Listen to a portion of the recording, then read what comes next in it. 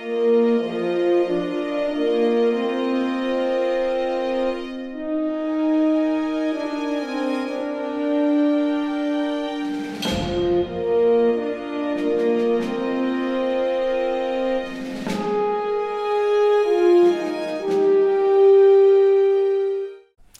guys, welcome back to the Trekway. It's been a hot minute. I'm Trev, that's Gray. Welcome. Welcome. Merry Christmas, happy holidays to everyone. I feel I've got to say that. Yep. Happy holidays. Not everyone Holidays. celebrates Christmas the same, so happy holidays, because even if you don't like Christmas, you still get time off work, hopefully. So I hope you enjoy it. Hope you all got like some good Trek presents, you know. There are a lot I of Trek usually stuff. do. They used to do the ornaments every year. I don't know if they're still doing that. They did it for years over here. Trek themed presents. I meet up with a couple of close friends of mine. They listen to this podcast show, Joyce and Roger, and they both love Star Trek. My friend Roger's a big Deep Space Nine guy. My friend Joyce is a big Voyager gal. So every year we'll meet up several times, but at Christmas we'll meet up for some drinks and swap some presents. And they're small presents; they're not like huge presents. Great, they're like just thoughtful presents rather than the monetary value. And not every Christmas, but some Christmas it's Star Trek themed. I've had a little miniature key ring of Spock given to me. I've had a Star Trek mug given to me. I've got the NCC 1701 reg plate that's up on my wall. So I've had some nice. So if anyone's had some nice Christmas Star Trek gifts, tell me below in the comments. Gray, have you had nice Star Trek Christmas gifts? Occasionally. I mean, one time I had a Star Trek ornament. Another time, which I thought was pretty cool. This is years ago. It was a keychain, a little black thing attached to a keychain, and on the black thing had 8 buttons. Mm-hmm. And each button you hit was something from Star Trek, some kind of clip from Star Trek, Phaser Fire, or Beam Me Up, Scotty, or something like that. I thought that was cool, and I used to put that on my keys, and I wore it out to death till it finally broke. Sounds like great. So now, when you say to clear this up, I only found out this recently. When you say ornament, are you meaning an ornament on your mantelpiece, or what you would call an ornament that goes on a Christmas tree? And it's an ornament that was technically meant for a Christmas tree, but people will collect these ornaments. And if you have some of the originals that first came out years ago, they're worth some money. Right, that makes sense. Because we call them baubles here for the things that go on trees. So how do you tell the difference? If you say I'm getting an ornament, how will your fellow Americans know if you're talking about on the tree or on your mantelpiece or your units or your whatever? I mean, generally speaking, an Context. Ornament is more meant for tree than anything else. That doesn't mean an ornament can't be something else other than put on a Christmas tree. But generally speaking, when you hear ornaments, it tends to be... You don't put them on your mantelpiece? No, the only thing that, I don't, being Jewish, we do Hanukkah. But generally speaking, people do put wreaths on their door, right? Yeah. Or they might put a wreath in their house. And so I've seen people hang ornaments on the wreath as opposed to the tree, or both. Whatever. Does it need to be Christmas themed? I mean, like a normal little old-fashioned ornament that's non-Christmassy, not at Christmas time, on your mantelpiece, versus something that goes on your tree. I'm like, how do you tell the difference of those two? Context. I mean, if I had all the Trek ornaments, I probably, with the box, because it's worth more with the box, I probably would have the boxes with the ornaments inside all displayed because they're pretty cool. I mean, they back then they did the original Enterprise, they did the Galileo 7, they did a few other things, and the originals of those are worth I don't know what now, probably quite a lot, because it's been a lot of years. I ladies and gentlemen, I don't think he's fully understand what I was asking. I don't think he's fully answered my question either. I think I've confused them. People in the UK will know what I'm talking about. We put things in the mantle. About the fireplace? Fireplace, mantelpiece. People put little nice ornaments, nice little statues and things. Yeah. But how do you tell the difference? You can't. If you say to my friend, I'm buying an ornament, but are you putting it on the tree or are you putting it somewhere else? I think it's the time of year. It's context, mate. I think it's context. Yeah. Ornaments tree on the mantle are more like, I don't know what you call them, but they tend to be... No, actually, they tend to be like scenes. Like, it could be like little houses or, things like that are lit up. and things and candles, right? True. Candles. Yeah. Okay. That stuff goes on the mantle, but the actual ornament, balls, other crap that hang on the tree, that's all tree stuff. Never do that again, Gray. This? Sorry, we are massively on a major tangent. We haven't even told you the theme of today's show. It just sounds like us. It sounds like a trick where nothing's. I mean, it's going to be a shorter episode than usual anyway, so we may as well talk crap for a little bit. We think. Never know. Yeah, well, no, true. There is, right, so there's 6 starships on this list. We've done something similar before, which I'm going to link below, and it'll be at the end of the video. It'll be what YouTube selects as the next best video. I'm going to intervene and put our Gray and I's favourite starship list that we had from way back near the start of the Trekway. So it's a similar kind of idea, but today we thought there was an article, and I'm going to give full credit to the article here. I don't want to be accused of plagiarism when we're actually borrowing that idea from this website. It's an article from GameRant.com. And I'll link that below as well. The 6 most powerful Federation starships ranked in order, right? And it's a good idea. I think Gray put that on a couple of ranked lists a while ago, and we kind of dip in and out and take them. I tend to not like doing them too often because I don't want to feel like I'm just going, and a number 5, and a number 4. But this is a good one to cover. And actually, probably half the starships are in our favourite list, actually. So we can correlate them together, Gray, and we'll see what's what. So the idea being, start from 6, count down to the most powerful. My baby is only about halfway down the list. I am pissed off about that. It should be way closer to the top. But I'm actually going to read a little blurb from each starship, right? And then we'll just briefly talk about it. If we remember it in any particular episodes, Gray, what we think about it, what we like, what we dislike, that kind of thing, you know. So yeah, we'll just start at number 6.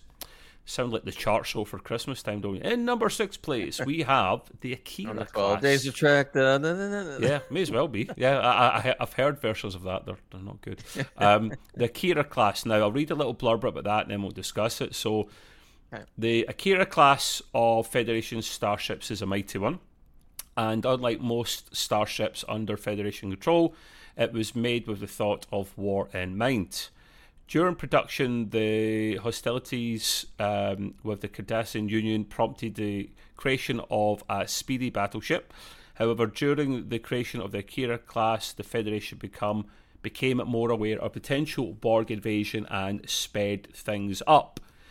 Brought into service in 2368, the Akira class has been seen in Deep Space Nine and Star Trek First Contact. Star Trek 8, yeah. Examples of this ship type include the USS Akira, of course, the USS Geronimo. I'm pretty sure that's what Matt Smith's Doctor Who says. And even the USS James T. Kirk. What? There's a starship named... Oh, wow. Okay, we're going to circle back to that one, Gray.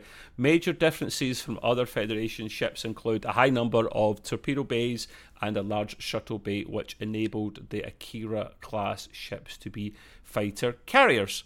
Gray, USS James T. Kirk. Do you know about this? Discuss. Yeah, I don't think we've really ever seen it, but I've heard the name thrown around. Wow. We didn't see enough of the Akira in Star Trek at all, to be honest. I mean, yes, we did see some in Deep Space Nine, which was cool, and we saw some in First Contact, and then you get like little things here and there, like you might spot an Akira in Star Trek Picard when they were showing the scene of all the ships, flying in or being around. I always loved the Akira, and the only reason I even knew about the Akira long ago was because I played the Star Trek Armada game, which came out in the early... So good, isn't it, Gray? Early 90s? I guess early 90s? I love that game. Oh, no, early 2000s.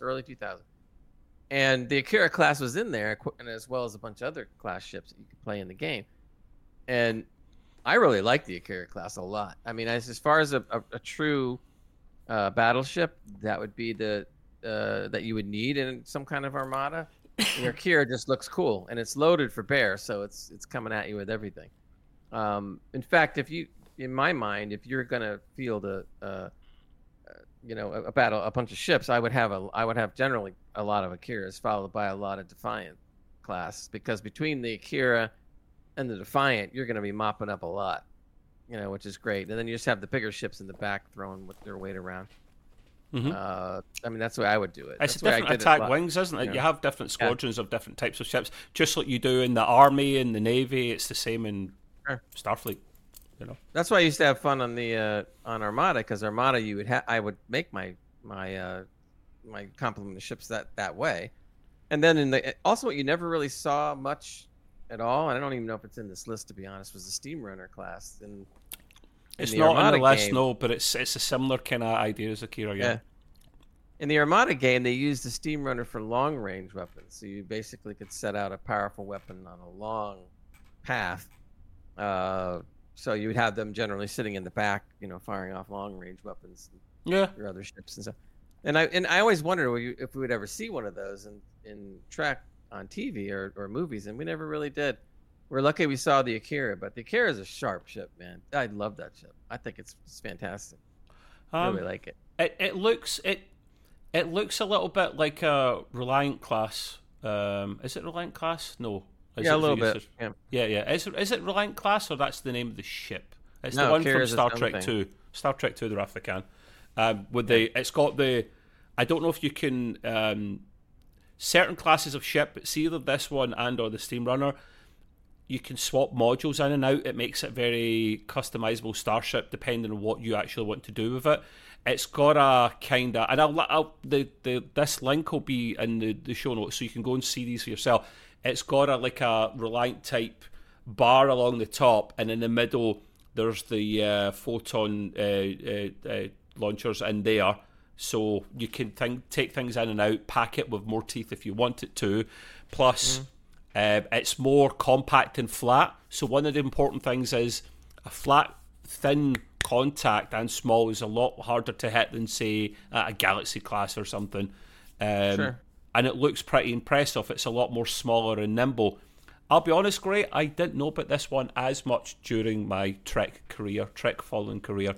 I do remember seeing it in First Contact, because I think it was that ship at the end, and I may be wrong here, at the end of the fight with the cube, that literally, as Enterprise comes in and saves the day, you see ships getting destroyed left, right, and centre, and then you see this ship fly away, and I think it's an Akira. If it's not an Akira, it's a Steam Runner, because it's more solid and packs a punch. Along with the Enterprise and the other ships that were there, it just absolutely demolished that cube. I'm not as a fan of it. I mean, I'll be honest with you, I'm going down this list. I don't agree with most of what's in this list, and I'll say why as we go through. Does the Akira deserve to be in that list? Maybe just in 6th place. Maybe. I don't begrudge that. We didn't see it enough. You're right, Greg. We did not see it enough.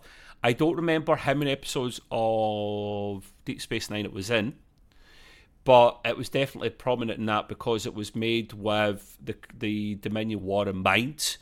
And obviously a Borg threat wasn't quite going away. They sped up the design of it, and that, along with Defiant and Steam Runner, were some of the more advanced ships for the fleet. But yeah, so Akira class, very decent ship. I would like a little model of it. I don't have one, unfortunately. So yeah. Well, also too, remember the list is most powerful, not most liked per se.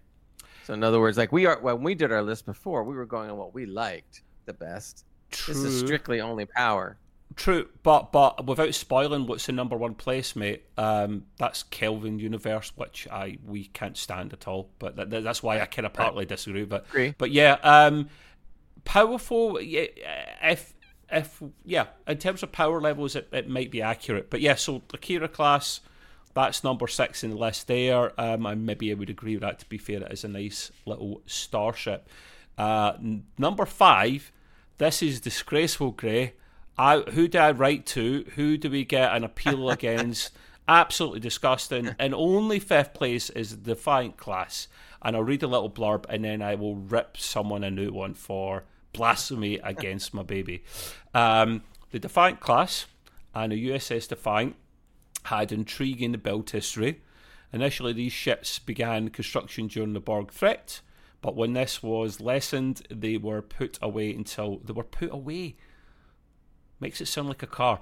Until the Dominion threat became a fresh problem for Starfleet. Despite initial design flaws, DS9's Miles O'Brien was able to fix the USS Defiant enough to make it ready on a high level. This caused the Federation to start building more ships to follow the USS Defiant, thanks to Miles O'Brien, and thus the Defiant class was born and properly put into service then. These ships are small, highly powerful, and heavily armed. They remain warships, the first ones ever created by Starfleet, and were introduced in the year 2371. Great, that's disgusting. That's what? 5th place? That's one of the few things I disagree about with in here. And I can't spoil it by going down the rest of the list yet. Where would you have put that in the list, looking down the list? I probably would have tossed it up to I would have been 4 or 3. 3 or something for me, yeah. Yeah, I would have put in 3. Yeah. And we won't say the others until we get there. But yeah, I definitely would have moved it up. I don't understand number 5 per se. We have you know what, I think people are thinking, or maybe when they made the list, they were thinking like, well, bigger is more powerful, and like, I guess partially from a technical true. Standpoint, yeah, but true, it does. But they have to keep in mind that if you're going on taking the ship as a whole, and in other words, if you were to take all the weapons and you upgraded them and threw them on a Sovereign class, okay, now you're talking pretty powerful. Imagine a Sovereign class with a pulse phase. All the stuff and now the bells and whistles. It would be a different ship. So, if you're looking at it as just the ship as a whole, then you would have to move the Defiant up. I mean, I don't see how you could leave it in 5. I mean, technically, you could even if you really wanted to argue the case purely on a ship-to-ship basis, okay, you might even have to move it up to number 2, or maybe even number 1. Yeah, yeah. And that's not to say that a Sovereign couldn't take a Defiant out. It would, it probably would have some trouble, but the point is that it could, but that's not the point. The point is what's the most powerful ship as a whole. Yeah. So in my mind, as a whole, it has to be you're standing it on its own right. You're not saying, it's up against a Galaxy class or a Sovereign class or a Romulan Warbird. You're actually saying, standing alone by itself, how powerful is it? I think this is where this list gets a bit wrong. Yeah. The Defiant class for me, I talked about it before. It's in Grey Eye's top 5. It's my number 1 ship. It was 2 or 3 for you, mate. 3 maybe. I think it was 3 for you. Something like that. Yeah. I don't remember. So it's easily in their top 5 because it's unique. It's unique because it was designed to be a warship, which Starfleet don't do, but they had to. They had no choice. Miles O'Brien to the rescue saves the Defiant class because the thing was, I don't know which is smaller, that or Akira. It's interesting, and they're shaped different. So in terms of like cubic volume, I don't know. They're probably similar. No, the Defiant is definitely smaller than the Akira. It's small, but the Akira is flatter. So I'm turning about like cubic volume. I'm not really sure, but yeah, I agree with you. In terms of visually, Kira is a bit bigger. The Defiant class has so much power in it. No wonder it was ripping itself apart. Miles O'Brien comes in, saves the day, and then it's put into production properly because you see more of them later on in DS9 and in other shows as well. For me, without rehashing what I said when we done our favourite Starships, because I don't want to repeat myself. This ship here would struggle up against, say, like a Sovereign or whatnot, but you've got to base it on what it actually is. Now, its downsides are it's a lot smaller, so it can't take the same kind of pounding. However, what that means, there was an episode, I don't recall, I'm bad with titles of episodes, in DS9 where the Defiant, or was it the Valiant? The Defiant goes up against a Romulan Warbird and goes into that. I mean, it's a stupid design for a Warbird when you've got that empty space in the middle, but it goes in the middle and then just like one of those fidget spinners just spins and then goes pew, pew, pew, pew, pew, pew, and absolutely rips it a new one, which really, really surprised me. But there you go. The Warbird, if they're up against each other, Warbird Defiant, like a decent distance apart, and they fired until one was destroyed. Of course, the Defiant's going to go first. It's a lot smaller, a lot less mass, but it uses its advantages, which is it's probably one of, if not the most nimblest, fastest ships in this whole list that we do. It's either that or the Akira, I think. So I think it should be a lot higher. I think the Defiant was a lot closer to a fighter. Fighters would be even smaller than the Defiant. Yeah, that's front line, mate. That's front line. Yeah. Right, exactly. But the fighters wouldn't be that much smaller than the Defiant. So the Defiant is kind of like a half. Yeah. Your fighters and then probably those class of ships behind them. Something like that, maybe. I don't know. I mean, if you had a line of, let's say, fighters, and then right behind that line you had a line of Defiants, that's pretty. And then behind that, a line of Akiras. Holy crap! Yeah. You'd be in some trouble. I mean, that would be like that, And then a big old ship firing off the long range stuff in the back of that. It would be like that would be awfully formidable. The other good thing about the Defiant was that it was because it was so small, it was extremely nimble. So it's the most nimble going in the up list. against right. So if it's going up against a warbird, it's going to take some time for a warbird to put it out of commission, and in that time, it's going to put some damage on it. It may not blow it up or something, but it's going to put some good damage on it before it goes down. Another good example of that is that we talked about up against the warbird. I don't know if you remember the episode in DS9. I think it was called Valorant, where the kids that were on the Defiant class ship, the cadets, and Nog and Jake went on there, and they were like incognito because their commander and their captain, their crew, their senior crew were killed, and they took on the fight. They went up against that big massive like Dreadnought Cardassian type ship that they were building, right. Or Dominion. I think it was a Dominion ship, and the thing was huge. And they went in and they did kick its arse quite a lot, but in the end, because it was an inexperienced crew, of course the ship is only as good as its crew. It was starting to get smashed up, and I think it eventually gets destroyed. But it held its own against a purpose-built, massive warship, much bigger than that. Respect, right. And it's obviously got it's got shielding. It doesn't have secondary shielding, I don't think, unlike say the Sovereign class, but it has ablative armor, which helps. Right. I don't know if the Sovereign does. I assume it does, but I don't recall for sure. It's got photon torpedoes, quantum torpedoes. The front of the ship was always rumoured to be a separate missile silo. The little nose bit, the giraffe neck, that was always rumoured in the designs by Doug Drexler, I think it was, to send that off like a separate cache of missile or torpedoes to blow something up massively. Never happened. So this thing is packing so much that it should be further. Yeah, the pulse cannons too, pulse phaser cannons. The pulse phaser cannon, pulse. That was, I love those things. They should be in more Starships. It's like phaser machine guns. Oh, see that noise when you heard it, and then when you see it in 4K, when you see those upscaled sketches, and Gray's bought that software, so he's playing about with upscaling as well, having a great time. You just see and hear this thing in 4K, and I'm like, wow. At Paramount, I'll pay you whatever you want. Just do it. I'll pay you. Just name your price. I don't care. I'll take my pension money and give you it. It's fine.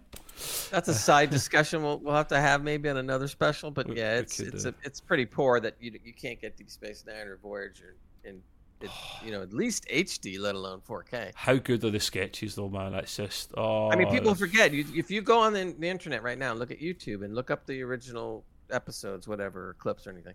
It's all 480p. Let's think about that for a minute. 480p. It's DVD quality. Back then we were like, well, this is great. But now when you're looking at like 1080p being HD, it's a big difference already to 1080p. Now when you start going to 4K, it's another leap. 1080p is the bare minimum. Bare minimum these days. Yeah, and 1080p is more than double the clarity of the original episode. So right there. Yeah. Well, and what Trev was talking about, if y'all are listening to us or watching us, go on YouTube and just put in Deep Space Nine, Voyager, or whatever, upscale, and the word Topaz maybe, because that's the software, and you'll see a couple of people out there that know what they're doing, and wow, does some of the clips from Voyager and Deep Space Nine look good? They look really good. Yeah. I was like totally floored. I was going like, whoa. I mean, HD and some 4K clips. One of the main ones, Gray, is I can't remember the actual name of the fight. That famous fight in DS9 where you see the Defiant at the front of a big squadron of ships, and I think they were taking on that's the push for Cardassia, where they're taking out the missile turrets or the torpedo turrets, and they had to take down the shielding. Remember, Defiant was key in that. I don't remember the name of it, but it'll come to me later on. That was stunning. That in 4K is just wow. But anyway, that is another discussion we can leave for another time. We'll move on in the list, of course. Number 4 on the list, which I would maybe agree with its position here.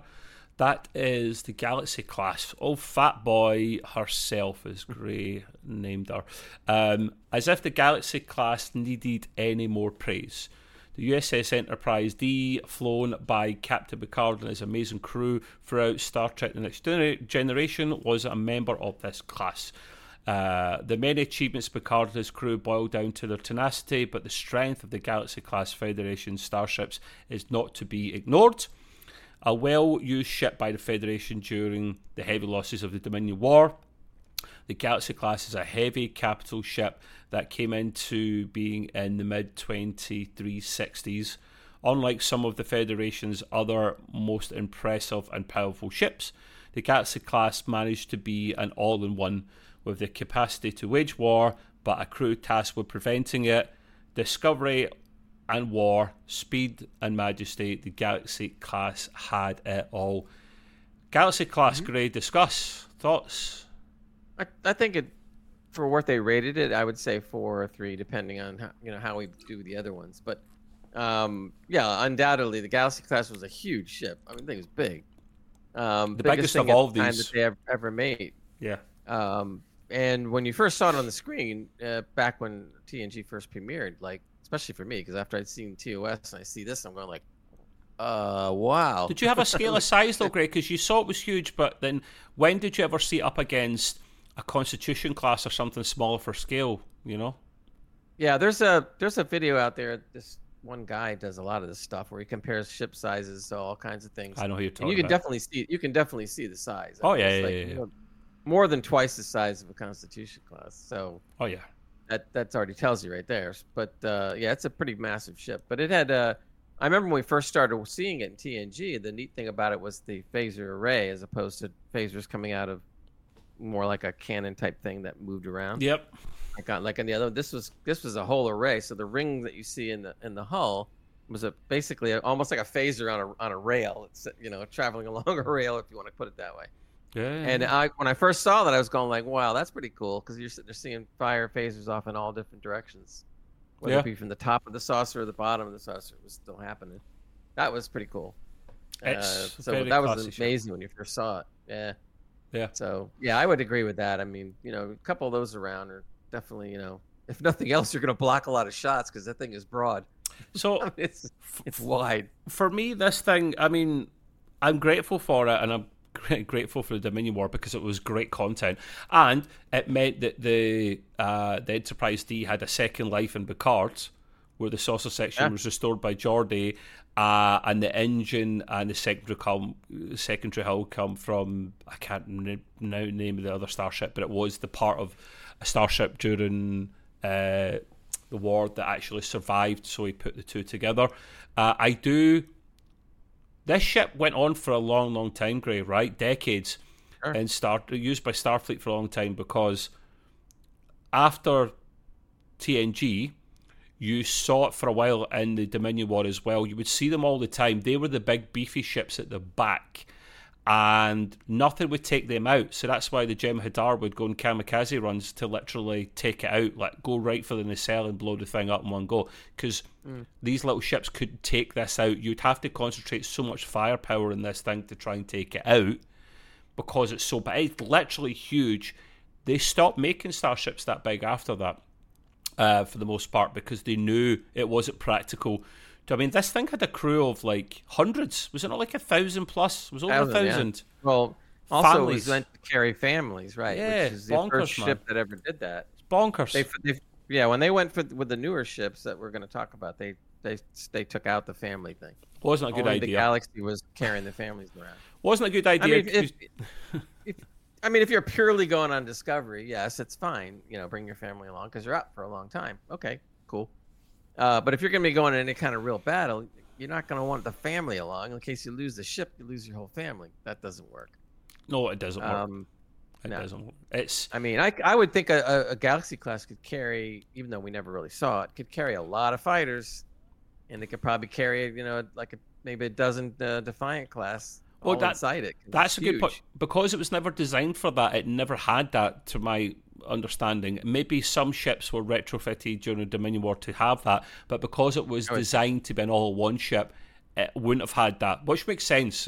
You weren't designing it. But when Gray, you touching on a point you mentioned before, when Gray's talking about going from TOS to TNG, and you see the difference between the two, and it is completely different in so many ways. It became the standard blueprint for that whole era. When you talk about TNG era, you think of that kind of ship now, and other ships that came from it that looked kind of similar-ish. The phaser arrays were genius. That was the next evolution. Have an arc, like a railgun on an arc going all the way around, and you would see that they could literally hit any point in space because they had this one ring at the bottom, one ring at the top. They probably had smaller strips on the secondary hull as well. The thing is, because this was a little bit further back, it didn't have secondary shielding that I'm aware. It didn't have ablative armour, that stuff. It was just sheer mass, but the shields were powerful. I remember that about it, mate. Remember the difference in shields between TOS era and TNG era, and I don't know if that was by design or on purpose, but TOS, the shields literally almost hugged the ship, which is not great.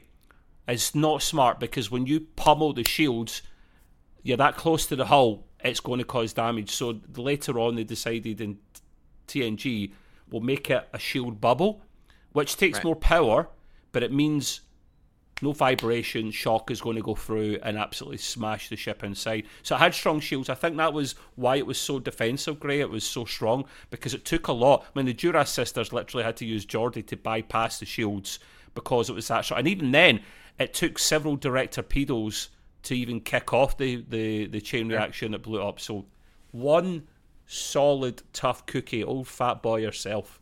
Always loved that ship. One of the things I thought was cool too is I read that, I believe it's canon, but I had read that when they created the shield bubble, there was also secondary shields that did hug the ship. So you basically had your bubble that was the strongest shield.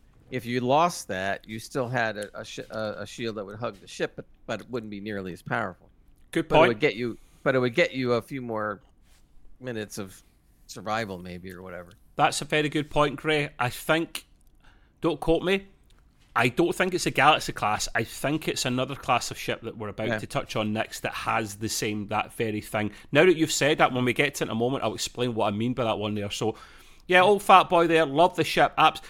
Thing is, right, one other thing I want to say about it is, and it makes sense, in TNG in the movies it was never that nimble. Because of the sheer size of the thing, it doesn't make sense. These ships are not designed, physics are a thing. Even in Star Trek, it's not supposed to be that nimble. So that's why I don't have many nitpicks about Star Trek Picard Season 3. One of them I had, that it's a very small nitpick, and I threw it out immediately when I saw the scenes that I saw were bloody brilliant. It's when not only Data took charge of the ship, but also Beverly after as well, and it's Data's taking it through the Borg ship, and it's going weaving and ducking like a Defiant, and I'm like, nah, I'm sorry, nah. Gray agrees with this one as well. We talked about this. It's too far fetched. However, a little too, I think they could have, one line again, Geordi could have said, well, yeah, I've been working on it, and it's an old ship, but I've put some modern touches to it in terms of thrusters, manoeuvrability and whatnot, and then we would have maybe slightly bought it again. It's what Gray and I always say, the one line of dialogue will save you so much pain later on. You know, and I think if they had not exaggerated those scenes that much, we could have let it go. In other words, if you took the scene, right, and you slowed it down like 50%, let's say, okay, now I can kind of accept it. It's doing it, but it's kind of doing it like that. As opposed to like zipping around like it's a Defiant class or something. But it's a minor nitpick, but still, it was that bloody great that's why I let it pass immediately, because it was brilliant to look at. I forgot about my OCD for a moment. I think the positive thing is that the only person that could have pulled that off was Data, because he's an android, and he's got that finesse that maybe he can literally maneuver it and push buttons quick enough for it to respond to the right input. So I'm nitpicking here. I'm touching at cloth. I'm trying to spare them their blushes. But there's another thing too. When you had mentioned physics, if you want to think about it a little bit too, even though the ships obviously had artificial gravity, but that doesn't matter. The point is that if a ship that size was able to move that nimble, you would be tossing the people around on the inside of the ship all over the place, regardless of whether they're strapped down or not. That's gonna be a lot of like, whoa! I mean, try to take a big ship and move it that fast. You're gonna have problems. Yeah, and the TNG crew or the actors are seasoned pros at going like this for acting, like, hey, but even they would struggle. It's a good point, Gray. It's these. The inertial dampeners must have been top notch, like literally not Walmart quality. Whatever. What's the opposite of Walmart quality in terms of really good American store? Tiffany class or something. Tiffany. I've heard of Tiffany class inertial dampeners. You've heard it here first, right? But yeah, physics. I can imagine they start using these now in the nomenclature. Well, this ship's equipped with Tiffany class. Like really? Wow. And how do you know that? Well, here's their logo right here on the ship. Other stores are available. We're not Tiffany's or Walmart fanboys or fangirls. So we'll move on. I do love this ship. Just do not let Deanna Troi fly it. And that's not a female thing. That's a Deanna Troi thing. Do not let her fly it. Number 3 on the list.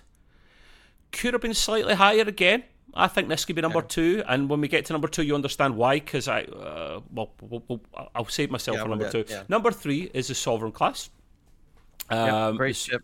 Well, yeah, it's the sexiest ship in the list by a country mile, in my opinion. The Sovereign class was a follow-up to the Galaxy class in many ways. This includes the fact that Picard's follow-up ship, the USS Enterprise E, was a member of the Sovereign class. Judging solely from the abilities of the Enterprise E to take down the Borg cube it destroyed in Star Trek First Contact, it's safe to say the Sovereign class was a worthy update to the Galaxy class. Smaller in design and released in the early 2370s, the Sovereign class was a major upgrade from previous classes in terms of warfare, including photon and quantum torpedoes, as well as a large volume of phaser banks. Should the Sovereign class be number 3, Gray? What do you think? Do you like it? I could see it being number 2. Yeah. As well. I mean, it's an awfully powerful ship, especially for a size of the ship. It was smaller than the Galaxy class, but not by much. Yeah.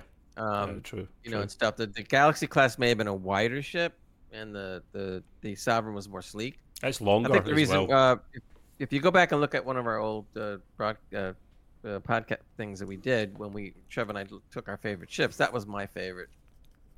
Sovereign was a great ship. I mean, because it was that not number 2 for you, Grace? Sorry, no, it was number 2. No, I think it was number your favorite. 1 or 2. A was a favorite, yeah. But the E took on some of the looks of the A 1701A and the Galaxy class and kind of meshed them together. Now you got, and it did look really good because you had the size, the power, but the sleekness and the placement of the nacelles and all that stuff, which is more similar to the 1701A. I think they were smart when they made that ship in the movies and stuff, because they said we need something that's going to be, looking like the 1701A did, but something that's going to be more modern. And I think they really outdid themselves when they came up with the Sovereign class. Nice ship. There's also a scene. You remember one of the better scenes of a starship, flying in. I believe it was in First Contact when the Defiant was being battered or whatever by the Borg, and all of a sudden, out of nowhere, there comes this massive Sovereign E, just goes right in front of the Defiant to take the brunt of the shooting. And I'm just like, whoa! And you just had to step back for a second when you saw it. It saved my baby from getting ruined again. Right. And Worf was on the Defiant, I believe. Yeah, we got a starship coming in. It's the Enterprise, and he stands up all yes, and then on the bridge of the Enterprise when he sees Riker, Riker's like, you take phasers, and he's like, you do remember how to fire phasers? And Worf gave him the look that would kill 1,000 soldiers. Just before the Enterprise showed up, it was kind of like the usual. It was almost war. ruined. This is a good day to die. But hey, there's a throwback to my baby the Defiant. It was holding her own for a long time, ducking and weaving, and it takes a lot for the Borg to hit that whatever weapon a Borg has. No one knows.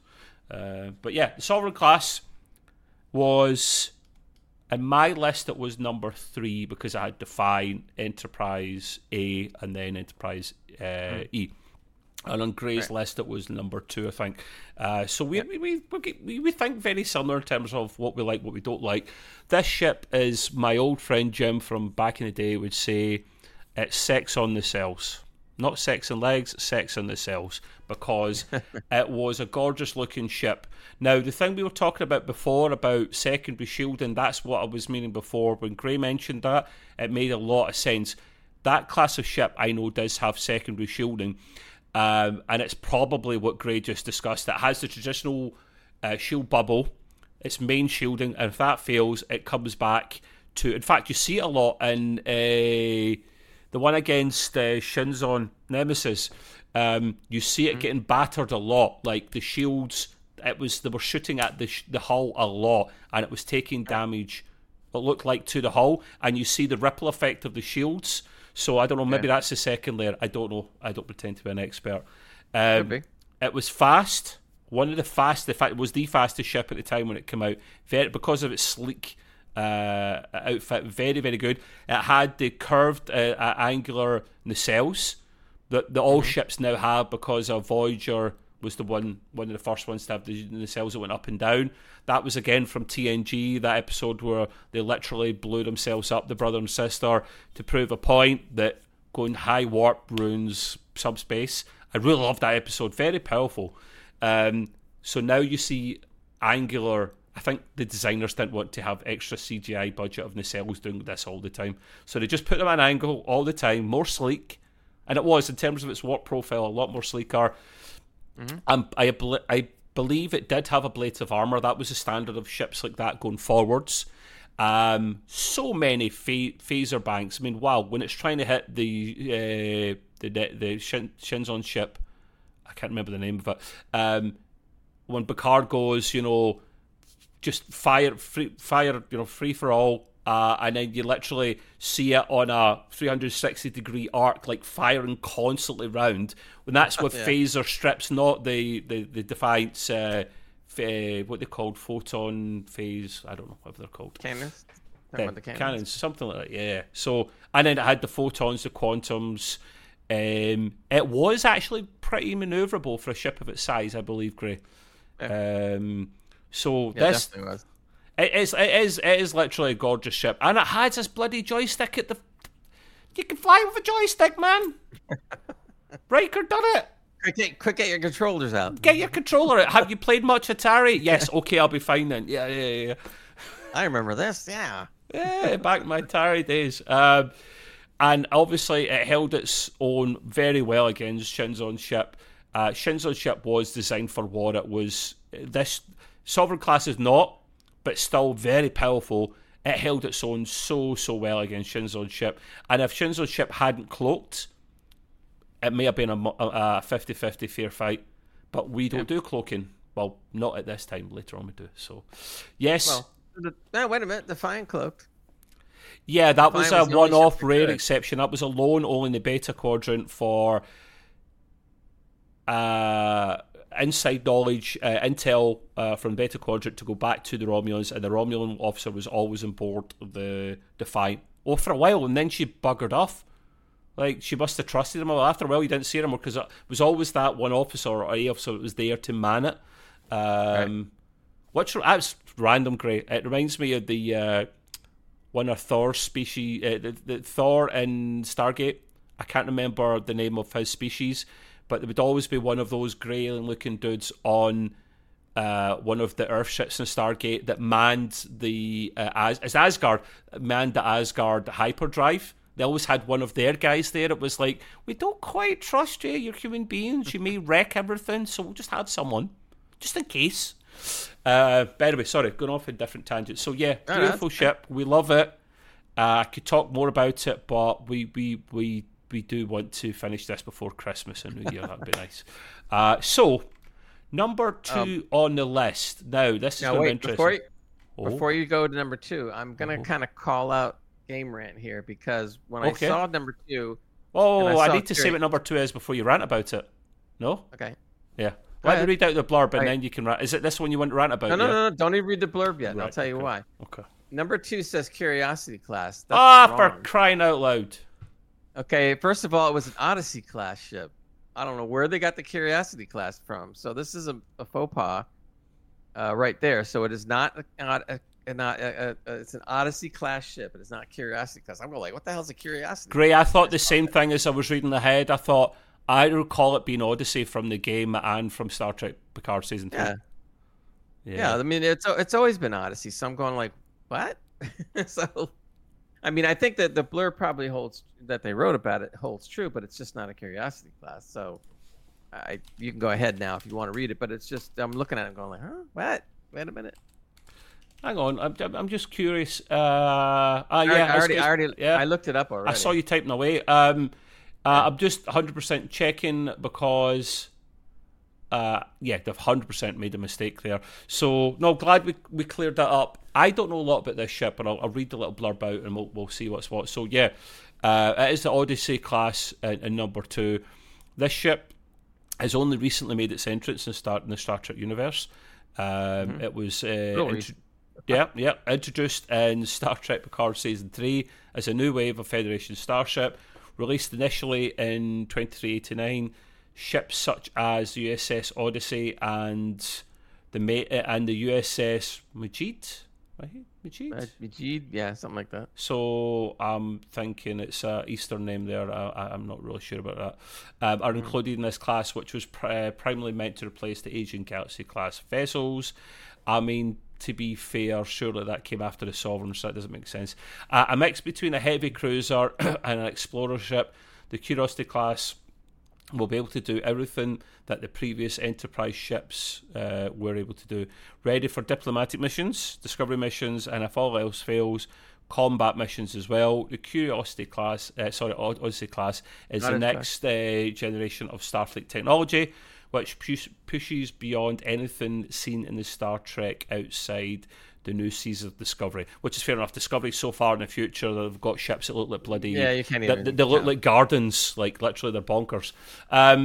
So, I'll quickly go first in this one, Greg, because I've got some fresh thoughts in my head. So, the main poster child of this one, and you don't know it until Picard Season 3, is the Enterprise F, which looks on paper like the next logical iteration of flagship of Enterprise, because it looks it looks most similar to the Enterprise E. And I get what it says in the blurb. It is the next evolution.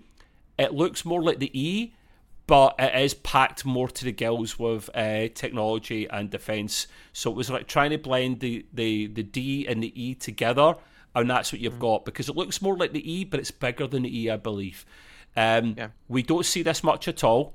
It was made in Star Trek Online, the game, and Star Trek, the show, the TV show, has now been dipping into the game more often for designs, which is great. I'm glad they're working together. It makes sense. And they took this idea, they tweaked it slightly, and they teased it Picard so much. Like, you'll see at least 2 Enterprises. I was like, wow. And then you see this. We never saw this anywhere near enough great. It was like, excuse my French people, it was like a cock tease for Starships. Mm-hmm. You saw it briefly, and then it got... Did it get blown up? I don't recall. I don't think it did. No, it's the one that got... It was Admiral Shelby was leading it out for the 250th anniversary of the founding of the Federation, blah blah blah, and it was some, I can't remember the battle, but it was a battle where it was damaged beyond repair. I think it was more not physical but internal damage in terms of systems and whatnot. It was never quite the same, so they got rid of it. But we don't see much. It's a crying shame. It's like the Enterprise B and C. The Enterprise B and C, especially, both of them were dull starship. I never liked them, so I'm glad. But this looks brilliant. and we get to see nothing of it, Gray. So by all means, take it away, mate. What do you know about it? Do you like it? Do you dislike it? I mean, I like the ship itself. I think it's a really neat looking class ship. Unfortunately, we didn't really get to see it do much. Now, if you were a player of Star Trek Online, the ship was in there far more than it was in the TV. So I guess you could enjoy it, in the game. But as far as seeing on TV or movies, we didn't see a lot of it. But it looks like a pretty impressive ship to me. And I really did. And I think the styling was still closer to the E, although I prefer the E still. But it's still much closer to the E than anything. And so it was a good ship. I mean, I would assume, just what little bit we do know, that it was a good ship. I mean, again, we only knew so much, and we actually at least got to see it fly, because everybody wanted to see us the 1701F, and they stuck it in Picard for a short time. And of course, it ended up meeting a fate or whatever, or Shelby meeting her fate. That's for sure. Yes. In Picard, we're not really doing any spoilers because Picard season 3 has been out for a while now. Yeah, that's fair. But in any case, I like the ship a lot. I don't know if I would rank it number 2 like they did, and maybe that's only because we didn't get to see it much. But if you're gonna go by canon, I guess it'd still be a little rough for me. I think I would have put the Odyssey class in 3 and kept the Sovereign at 2 or something like that, because I just don't. Not that I'm not saying the Odyssey isn't powerful. I just think the Sovereign class would have to be a little above that in my list anyway. Do you think part of that, Gray, is because you saw more of the Sovereign class where you didn't see much of the F, so that didn't help at all? Right. I think that's part of it for sure. But I also think that even in the description where they say, well, it was part, Discovery, it could be part, other things, and also it could be combat too. But the Sovereign class was obviously made more for combat. It's not that you couldn't do Discovery missions on it. Yes, of course, but it was obviously made for wars, more for war. So if you're going to look at it that way, and you are going by the fact that this is a list of powerful ships, then I don't see how you would put the Odyssey at number 2. You got to drop it down, and put the Sovereign class up there a little more. I mean, my opinion. I have to agree with that. I don't pretend to know a lot about the ship for the reasons we just said before, which is a shame because this thing was supposed to be really powerful. I can't even really see much information online about what kind of technology and weapons it had, but you can make the fair assumptions that it's just an upgrade on what was there before. I think it did have shields that could literally recharge themselves from what I can see at the moment. A lot of rechargeable and a lot of secondary systems as well to beef it up. Obviously, the usual things like a plate of armour, but a standard photon and quantum standard, multiple phaser arrays as well. Fast as hell, because the latest ship like that usually is the fastest. But yeah, we generally don't see it much at all. It does looking at it, it does look pretty gorgeous. It's not as gorgeous as the E because they're trying to put a bit of Enterprise D into it, so it's going to take away some of her looks. But she's nimble, she's fast, she's good, and shame we never got to see more of her. But it is what it is. So maybe one day, who knows? Maybe one day, exactly. We never saw much of the B and C. The B they went back to in the movies. Met in an early fate. The C came back in TNG. But it made sense that they had to bypass it because it was the next generation, so they had to evolve past the TOS era to get to new classes of Starship. But that's why they done it, and obviously they can go back in the stories. The Enterprise C, I don't like the Enterprise C. It's a bit of an ugly ship, but the stories in TNG that was in were brilliant, absolutely brilliant, brilliant. Loved them. Tasha Yar going back in time, blah blah blah. Great, brilliant, love it. So yeah, we'll go number one. I am not agreeing with number 1 at all. I'm pissed off about it, and we'll explain why. But let me tell you what it is and read the blurb. It's the USS Vengeance. That might not be immediately familiar to your ears. It's a Dreadnought class ship purposely built for war, right? And it's from the Kelvin universe. This is why I don't agree with it mostly. So the blurb is the USS Vengeance, seen in Star Trek Into Darkness, is a very special case. You could say that. definitely. Despite the technology being old in comparison to many ships in the Next Generation and other shows, this was one of the few Federation ships ever made purely for war. With the unholy pact that Khan made helping to design the ship and its heightened intellect, Starfleet was able to secretly create one of the largest and most destructive forces in Starfleet history. Whether this is actually more powerful than starships created over 100 years later is hard to say for certain. We'll come back to that because it's an interesting point. Yeah. But Starfleet has yet to put any ships together that is so brutally focused on combat. And that's true to this day, even in the main universe. The capability of this ship to be armed and operated by a single man is also a terrifying notion. It enables one person to go rogue and operate one of the most deadly forces in the universe alone. If not for the quick thinking it enabled the crew of the rebooted Enterprise to destroy it from within, with a huge payload of torpedoes teleported to the inside, this ship might never have been beaten. Gray, I'll let you have the first rant on this one. Okay, the first rant is Kelvin Universe, and that almost is, you don't have to say anything else. Kelvin Universe, we don't like it. Gone, goodbye, blow it all up, we hate it. And we hate the looks of the ships. I'm sorry. The Enterprise and the Kelvin Universe, talk about Fat Boy. I mean, I like the D. I mean, the D is a good ship. Is it a little wide? Yeah, it's a little wide, and we lovingly call it Fat Boy. But the Enterprise and the Kelvin truly was Fat Boy, with this overgrown, fat-looking nacelles and the strut that connected the nacelles instead of being a nice straight line kind of thing. It was like this curved thing, and I'm like, oh yeah, I think it was ugly. And then they come out with the Vengeance, which made no sense, and the whole thing with Khan, which made also no sense. And I don't think you're going to create a ship that powerful that technically 100 years before, if you were to kind of try to compare them, before the Class D came out in their Prime universe, et cetera, et cetera. I mean, it's too much to believe. And to be honest with you, this ship should never have been put on the list. It should have been a side honorable mention. Yeah. Saying like, oh, by the way, this was a ship, but not from the Prime universe, and they would mention it. Okay, mention it. But it's not. It shouldn't be in the main list. It should just be an honorable mention at the most. That's fair. And stuff. So to put it in here at all is totally ridiculous. So that would drop this list down to the top 5, not the top 6. Or you would have to find something else more worthy to put into the spot to make it, the 6 again. But to me, this whole list is ridiculous. I would just knock out the Vengeance and call it a top 5 list. That's all.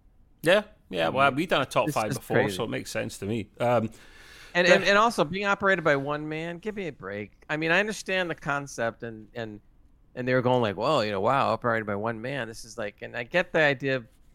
But to me, it's a little too far fetched for one guy to do this. I mean, come on, it's just. I don't know. It just didn't make good. What would you call it? It didn't make good TV motion picture sense. To me, when you're making a movie, it's just one guy. What? What's the chap that J.J. Abrams? Blame him because this ship and those ships in the Kelvin universe were ugly because they tried to keep kind of a good chunk of the original design. Of course they did, but they beefed it up, flared it out. It had, I mean, literally, it was. J.J. Abrams said this himself. I wanted to make an Enterprise, like a hot rod Enterprise. So then the cells were big and chunky and they had fins on them. I'm like, what? Yeah. And you see this, right? So basically, right, when I put the link in, go to it. If you probably remember the ship, but it's the one that Peter Weller, right? I mean, how funny would it have been if he was at the front as the Admiral, but in RoboCop outfit and not... RoboCop. RoboCop flying the USS Vengeance. I would have lost my shit. Dead or alive, you're coming with me. And the rest of the crew are all RoboCops too. But yeah, this ship, when you see it, you go and have a look at it, right? What it looks like the Enterprise, original Enterprise from the Kelvin universe, but beefed up massively. It's got the same kind of silhouette, same outline, with the two nacelles at the angle, the main saucer and the secondary hull and whatnot. It's all black because, I mean, no shit, Sherlock. That was one of the few smartest things they done. Make it black because space is black. I mean, you look out your window, you don't have sensors. I can see a ship. You know, you can't see this. It's black. It blends in. So that was smart. Yeah, it painting doesn't. the It black. doesn't even. Right. I don't. I mean, I understand the black part of it, but to be honest, it really takes away from the ship. Yeah. Coco. Okay, I get it. Black. It's space. We hear Blah, blah, baby blah. Coco. He's got a puppy called Coco. Yeah. She Somebody is out. She's not happy. Um, If you need a moment, great. It's fine. do me a favor. Pause. One sec. Apologies, guys. Gray had some issues there. The dog's going nuts. People are coming in to do his roof, and the dog. They didn't go past Coco first for approval. So if Coco doesn't approve them, they don't get in. But it's all good. Well, She's doing her. What I did was I opened the door and let Coco rip their legs off. But everything's fine now. She's a good guard dog. She's really small, but then the size is nothing. So yeah, no apologies. Small little pause there for a moment. But yeah, we're almost done anyway. We're just talking about USS Vengeance. How crap it is. However, I like to try and be impartial wherever possible, Gray. So looking at it, of course, we said it. Paint it black, it blends in more. Of course, I wish they would do that with more ships. It's got where the deflector is. This makes sense. Smart. When it goes into battle mode, or basically when it's not a warp, it literally closes and that up so that it's not a point of vulnerability, which is smart. It makes sense. The thing didn't have ablative armor back then because it wasn't a thing, but it was just thick hull bulk literally that made up this thing, and it was huge. It was literally 2-3 times the size of the TOS Kelvin universe ship. It was massive. The Enterprise was getting absolutely pummeled. If you remember that movie, it wasn't standing a chance.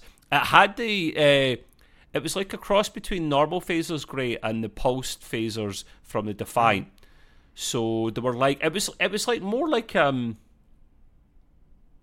think like more like TOS actually. And still, it had phasers coming out of one spot, but they were like little miniature. I don't know the terminology. They weren't. It wasn't a thin strip. It had that as well. It wasn't a single beam. It was multiple attacks, and they were ripping the Enterprise a new one.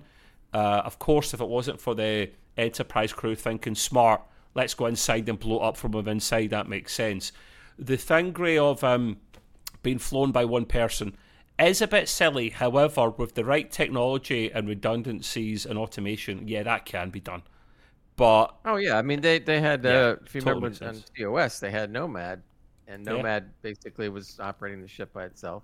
I'm not saying it can't be done, but now I'm going off of maybe what could be reality and talking about TV and motion picture enjoyment. There's things you got to do to enjoy something. In other words, if you were to make a movie, Star Trek, and you painted every ship in the entire Starfleet black, and you painted all the enemy ships black and everything else black, the whole movie would be boring as hell because you couldn't see anything. I think that's a ship. All you would see is little phaser fire, and you're going like, who's hitting what? Can you imagine you go Wrath of Khan, like the best Star Trek movie? You see the ships are black, and all you see is like phasers coming out. Of course. You can't even tell what's going on. I'm glad that's a one-off, man. That's all I'm saying. I'm glad it's a one-off.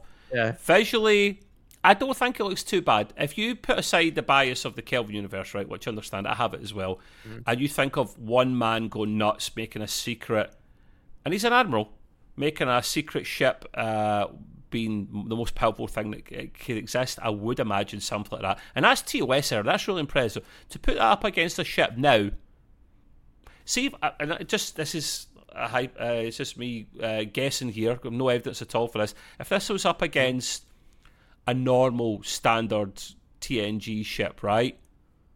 It might win. But if it was up against like a flagship, like a Sovereign or something, then maybe not.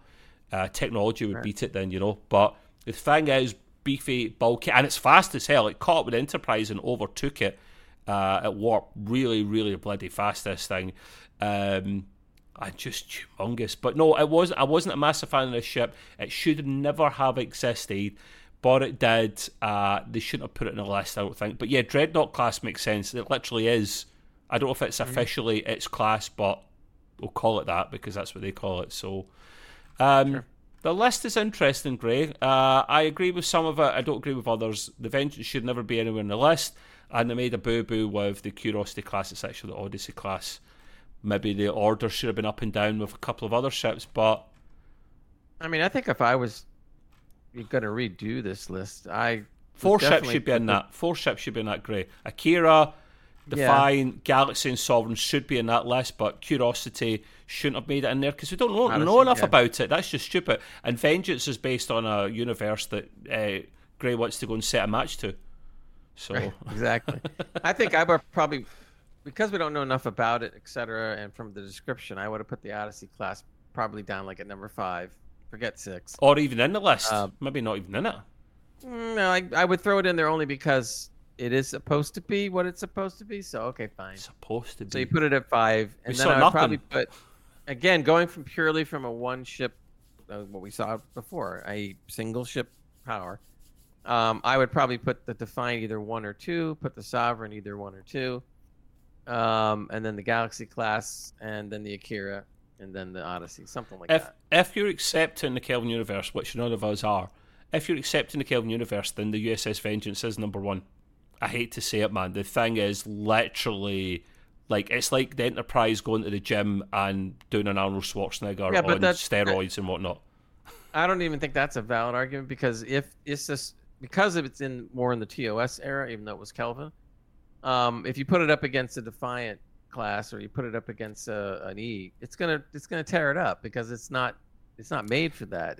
Technology. That's what I said. That was my point earlier on. Technology is an element, but it still has very powerful phasers, many of them, and powerful photon torpedoes, and a lot of shielding and mass itself. So I don't know. This is for a fan edit to go in and actually make this. The fans do like this all the time. Let me throw something at you. If we were going to go with a ship that technically isn't in canon per se. Okay, there was the episode. I believe it was the last episode of TNG where the appearance of Riker and a Galaxy class. Oh, with the third nacelle. With third nacelle, and also they had a phaser lance. You remember that? Yes. So that actually could have been a more of a dreadnought class ship. A lot of people were calling it a dreadnought. I hate that ship with a passion. Class. I know, I understand, but from the standpoint of a warship, you're right. Your point is valid. Yeah. Okay, then I would have put that ship in this list and taken out the Vengeance, and put that one in there because at that time, more in the 24th century, it was the most powerful ship we had seen. Technically, the Kelvin universe is canon, Gray. I don't agree with that. I know what you're saying. I don't like it either, mate. But I don't make up the rules. It's canon of a different universe, and we don't accept that. It's the multiverse. So. It's the multiverse.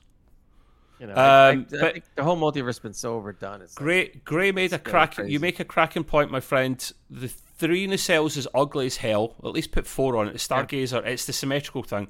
The 3 nacelles make it look. I just think of Doctor Strange with the third eye right at the end of the Doctor Strange 2. Yeah, just weird. And the big phaser lance underneath just looks like the Enterprise D with a penis.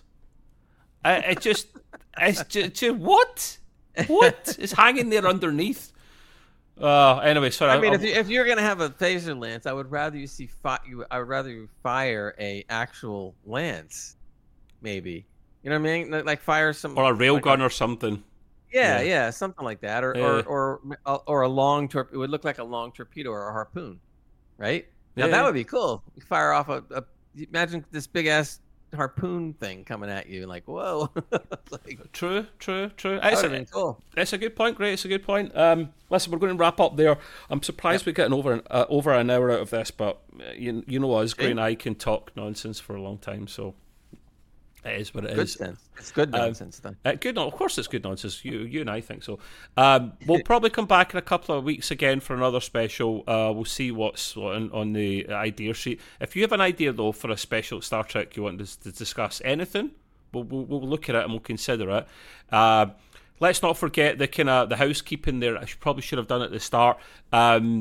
We are doing specials every 2 or 3 weeks until. Probably it'll be season 5 of Discovery. I can't see season 2 of Prodigy coming out before then, but probably April we'll keep doing specials, so get your ideas in there. Gray does, of course, GGR. Life's got in the way. We haven't been able to do it for 6 weeks, 2 months, but we will be doing that after the holiday break. And you can catch him at Gray's Green Room. on YouTube, on the Twitters, and also wherever you listen to your podcasts. And of course, we are available to listen to if you don't want to see these ugly mugs, but why wouldn't you? And then last but not least, don't forget we do still do the gaming pod with our friend Nick. Well, the link is below for the Discord, and the reason I plug that is because, as well as doing a gaming pod every week, we have rooms for everything. I've got Star Trek one in there for Trekway. Gray's got an entertainment room in there for GGR, plus all the gaming chat. It's one stop to talk about everything. Come in and talk about the Trekway there, or to Gray and I about the entertainment stuff. But yeah, I think that's pretty much everything for now. Thank you to everyone that's listening and watching. And thank you to my colleague and friend Gray. And we'll just say goodbye then. Until then, Gray, do your thing. Live long and prosper, everybody. Bye. Bye-bye.